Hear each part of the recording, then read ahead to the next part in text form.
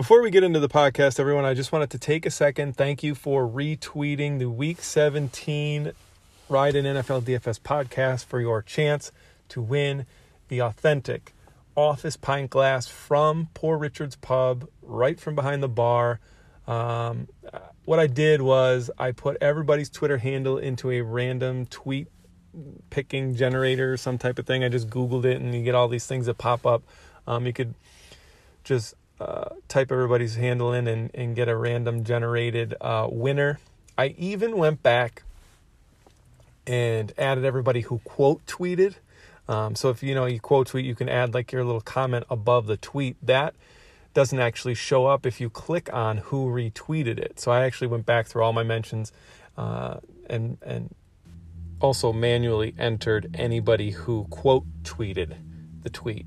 Just for future reference, if you're ever in a contest where you have to retweet to win something, your name does not show up as someone who retweeted the post if you quote tweet it. I don't know why, that's just how it goes.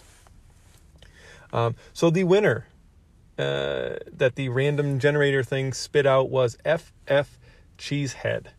Hopefully you are a big fan of The Office. Just DM me your address and I will get that pint glass headed your way.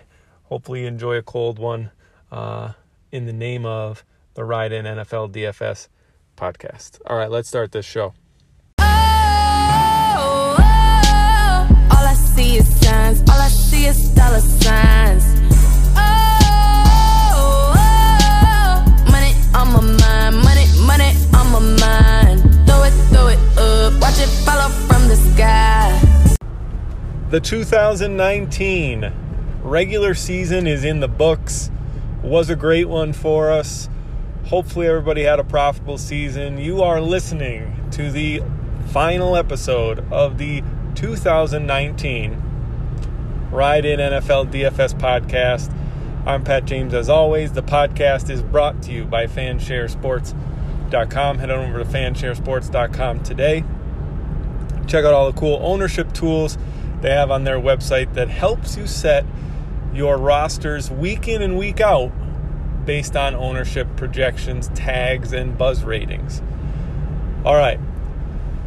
So first things first, I made a fatal error in week 17 that, probably cost me a solid chunk of ROI on the day. But first, I do want to ask everyone, if you enjoyed this podcast over the last 2 years, or if you just found it last week and you enjoy it, and if you have yet to review it on iTunes or Stitcher or wherever you listen to your podcasts, please go do so as soon as this episode ends. There are only about 35 ratings on iTunes, and there are a lot more people that listen to this podcast based on the numbers. So I know a lot of you guys that have enjoyed this podcast have not yet had a chance to rate and review on iTunes or wherever you listen to your podcast. Please go and do that. It is a huge help to the show, to me, and I appreciate everyone who has liked, retweeted, clicked on articles, listened to this podcast over the last 2 years, or read my articles over the last, God knows, 6, 7, 8 years, however long I've been doing it. But I appreciate you. Just so you know that. Okay, week 17. Here's what happened. You guys all knew I talked about it on the first 2 podcasts of the week. I had a birthday party at Lock, right? My daughter's turning 4, which means the world to me. Not going to put anything, especially DFS, in front of attending a birthday party, obviously. So I locked in my lineup early that morning. Set out to get the party all set up. It was at like this weird trampoline indoor park type thing, foam pits, I don't know. But right about 11:30, right in the middle of the birthday party, of course I get an alert that the Bills are deactivating pretty much all their starters. So I say to myself, well, this definitely changes things. And, not being at a computer, not being able to pull up all the snap shares and things like that and do actual research, in the middle of a birthday party, was probably to my own detriment. So what I did was real quick, 5 minutes, looked at some of the models that I use to create lineups And a lot of them had Robert Foster popping out now that, John Brown, Cole Beasley, Dawson Knox were not going to be active. And throughout the entire week, I really wanted to get Aaron Jones in my lineup, thought he was a smash play. And this allowed me to do that. So I just, and really what I should have did was just let bygones be bygones, let the lineup that I already set just, play out. It would have cashed. The lineup that I originally had intended to play, it had Ryquell Armstead, it had Jameis, it had Steven Sims, but I swapped off of Steven Sims and Jameis and Ryquell Armstead to get Robert Foster, who I didn't really think was a great play, but I thought his floor was high enough that he allowed me to get to Aaron Jones. That would be a better 3v3, and then I actually came down from Jameis to Case Keenum. I mean, just galaxy brain, as they call it on the Twitter sphere. Just really, I wouldn't say I overthought things because I literally did it in about 5 minutes. But I really should have just left everything alone. But one of the things that I learned from this, and the rest of my cash lineup, I had Christian McCaffrey, Zeke, and Aaron Jones. So I went 3 running backs over 8K. That was something that I kind of, towards the middle of the season, advised against or said that I was going to stop doing because it left the rest of your lineup really thin. This week, I think maybe that wasn't the case because obviously Robert Foster now being a starting receiver, although I didn't check his snap shares, but I don't think he really was the snap leading receiver. It looked like Duke Williams and Isaiah McKenzie really were in there for most of the 2 wide receiver sets, and he was kind of the 3rd wide receiver. He saw 4 targets. That was just a mistake. I shouldn't have played him. Some other things that kind of shook out.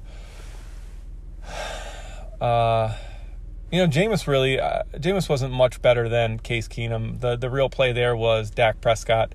I was hesitant to play Dak because of the shoulder and because I thought the game would be such a blowout that it would be all Zeke. I didn't envision them scoring close to 50 points, which, now there's plenty of room for Dak and Zeke. One thing I will say is that I had a massive day in tournaments. It was aside from the week that I qualified for King of the Beach and aside from I think it was week 5 where I came in 2nd or 3rd in a pretty big tournament, this was my best GPP week on the season. I had a lot of Derrick Henry, a lot of Dak to Gallup. I actually was flirting with actually binking a tournament up until about halftime of the second set of games. Miles Sanders being injured. If Miles Sanders gets the production that Boston Scott got, I probably would have taken that tournament down. That was tough scene there. Probably should have at least come in top 5 in that tournament, but dropped into the 20s, I believe, because of the Sanders injury. Not saying that Boston Scott and Miles Sanders would have had the exact same production in the second half, but obviously Sanders would have probably tacked on to his 8 measly fantasy points. As far as the rest of my cash lineup, I ended up swapping after the 1 o'clock games. I ended up swapping back to Steve Sims from Greg Ward because I felt like I was a little behind because Aaron Jones didn't hit his ceiling, McCaffrey didn't hit his ceiling. So I thought that I was kind of behind the 8 ball. Swapped back to Steve Sims, thinking that if he has a big day, maybe Case Keenum probably also has a big day, and there's some correlation there. So I didn't have Greg Ward in my final cash lineup. And then in some of my head-to-heads, I made some moves. I swapped to Derrick Henry in a few that I knew the person had Zeke left, and I was boxed out. So I did make some decent swaps there. But overall, terrible week in cash for me. Clicking a few random buttons at 11:30, not being able to do the actual research, definitely, cost me some coin there. Not an optimal way to end an otherwise very, very good 2019. season. Okay, really quick, I am going to run down because the prices are out. So just a first sneak peek at the playoff pricing. It definitely looks like it's going to be a tighter slate for sure. I think right off the bat, the first thing I see when you open it up, quarterback is very condensed. Like all the starters are within $1,000 of each other. There really isn't going to be a pay down option on this slate. It looks like Josh Allen will probably be the chalkiest. He has the best matchup despite the fact he's going on the road, but the Texans have just been gashed by passing games. And he has the running equity. So I think he's going to probably be the most owned. He and Drew Brees right off the bat. And then I think probably Carson Wentz maybe as well will be in there too. And I don't think this is really going to be a slate where we can get too funky. I mean, who are we going to go to? Tannehill in Foxborough, that's an if. Cousins in New Orleans. I mean, maybe Russ, but what has Russ done, man? Last night, Sunday Night Football, he did put up a 20 spot, but he hasn't hit 20 fantasy points since week 9. Their offense just is not clicking, and I think the Eagles have a really good shot at taking them down. Running back is disgusting. I don't think I've seen a playoff running back slate where I don't want any part of it like I have this one. I mean, Derrick Henry's matchup is tough, very, very tough, although they're really rolling. I think I'm going to have to, have a ton of Derrick Henry this week just based on the fact that, he's just a monster, and New England is kind of reeling. And we'll have to see if Dalvin Cook is healthy. If he can go, he'll probably catch a ton of ownership. Obviously, I think Kamara, based on the fact he's on the correct side of touchdown variance the last few weeks, will have some ownership as well. But Miles Sanders, I would say that his, injury status is going to be key, but it really isn't. I mean, Boston Scott is 5,800. He's priced way, way, way up. So even if Miles Sanders is out, I think Boston Scott is in play. But at the same time, that's a lot to pay for a little scat back, merely because he had a monster half in week 17. And there really just is not much value at the position. I mean, obviously if Madison and Cook are limited or out, I don't even know what their status is going to be at this point. Mike Boone is important. I think, Sony Michel and Rex Burkhead are definitely in play. Duke Johnson, we could see some catches from. But there really isn't a standout cheap play at running back at this point. Obviously, I'll have to tune in later in the week for my final thoughts on the slate. This is really before I've done much research at all. Obviously, Michael Thomas, lock button in cash if you're playing cash on these short slates. Did have a terrible week 17, but, I think they just kind of took it easy on him because of his slight hand injury and the fact that they were up by a gazillion points within 10 minutes. And then there's some guys that I think will probably break the slate right in the middle there. You're going to have to pick correctly between the John Browns, DK Metcalf, Stephon Diggs, Tyler Lockett type guys. Love A.J. Brown. Love DeAndre Hopkins. I think, he can beat Tre'Davious White. I think wide receiver is really where it's going to come down. Not too much value there either, though. N'Keal Harry, Mohamed Sanu for the Pats, but not too much volume to speak of there. Probably the best wide receiver under 5K is probably going to be Will Fuller, but he is disappoints week after week until he blows up 2 or 3 times a year.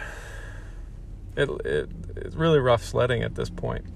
One guy that I had on a GPP team yesterday that really came through for me was DeAndre Carter. I knew all the Texans were inactive, so I slotted him into a Tannehill, Henry, A.J. Brown stack. Brought it back with just DeAndre Carter, and he went 6 for 70 or something, and at minimum salary, 13 points was key. That was one of my better GPP lineups yesterday, so I'll have to try real hard not to have any recency bias with him, because obviously with all of their receivers healthy and back for the wild card, he probably won't have much of a role. And then tight end I feel like is kind of deep. Ertz and Goddard, if Ertz plays, are going to both be definitely considerations. Jared Cook has been pretty damn good over the last few weeks.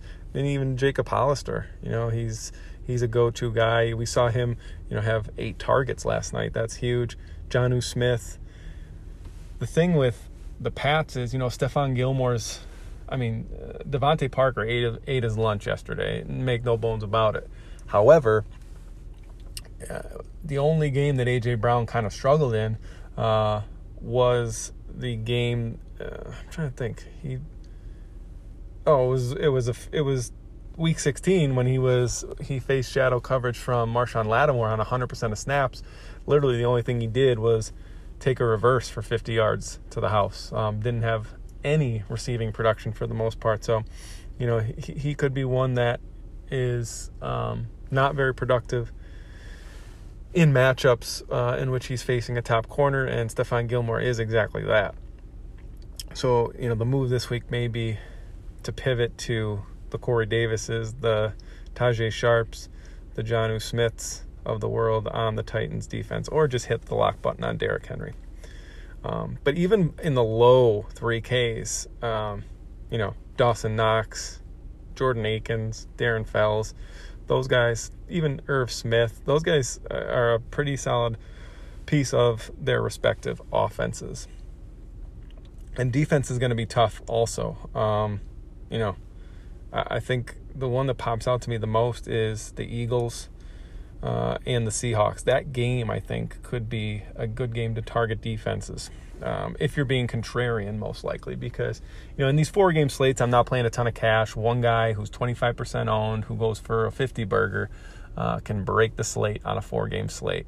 Whereas in a 11 to 15 gamer, you have a ton of guys who are probably going to score around the same range, the top ceiling plays of the week. Whereas on a 4-game slate, there could be one guy that you need in all your lineups to cash.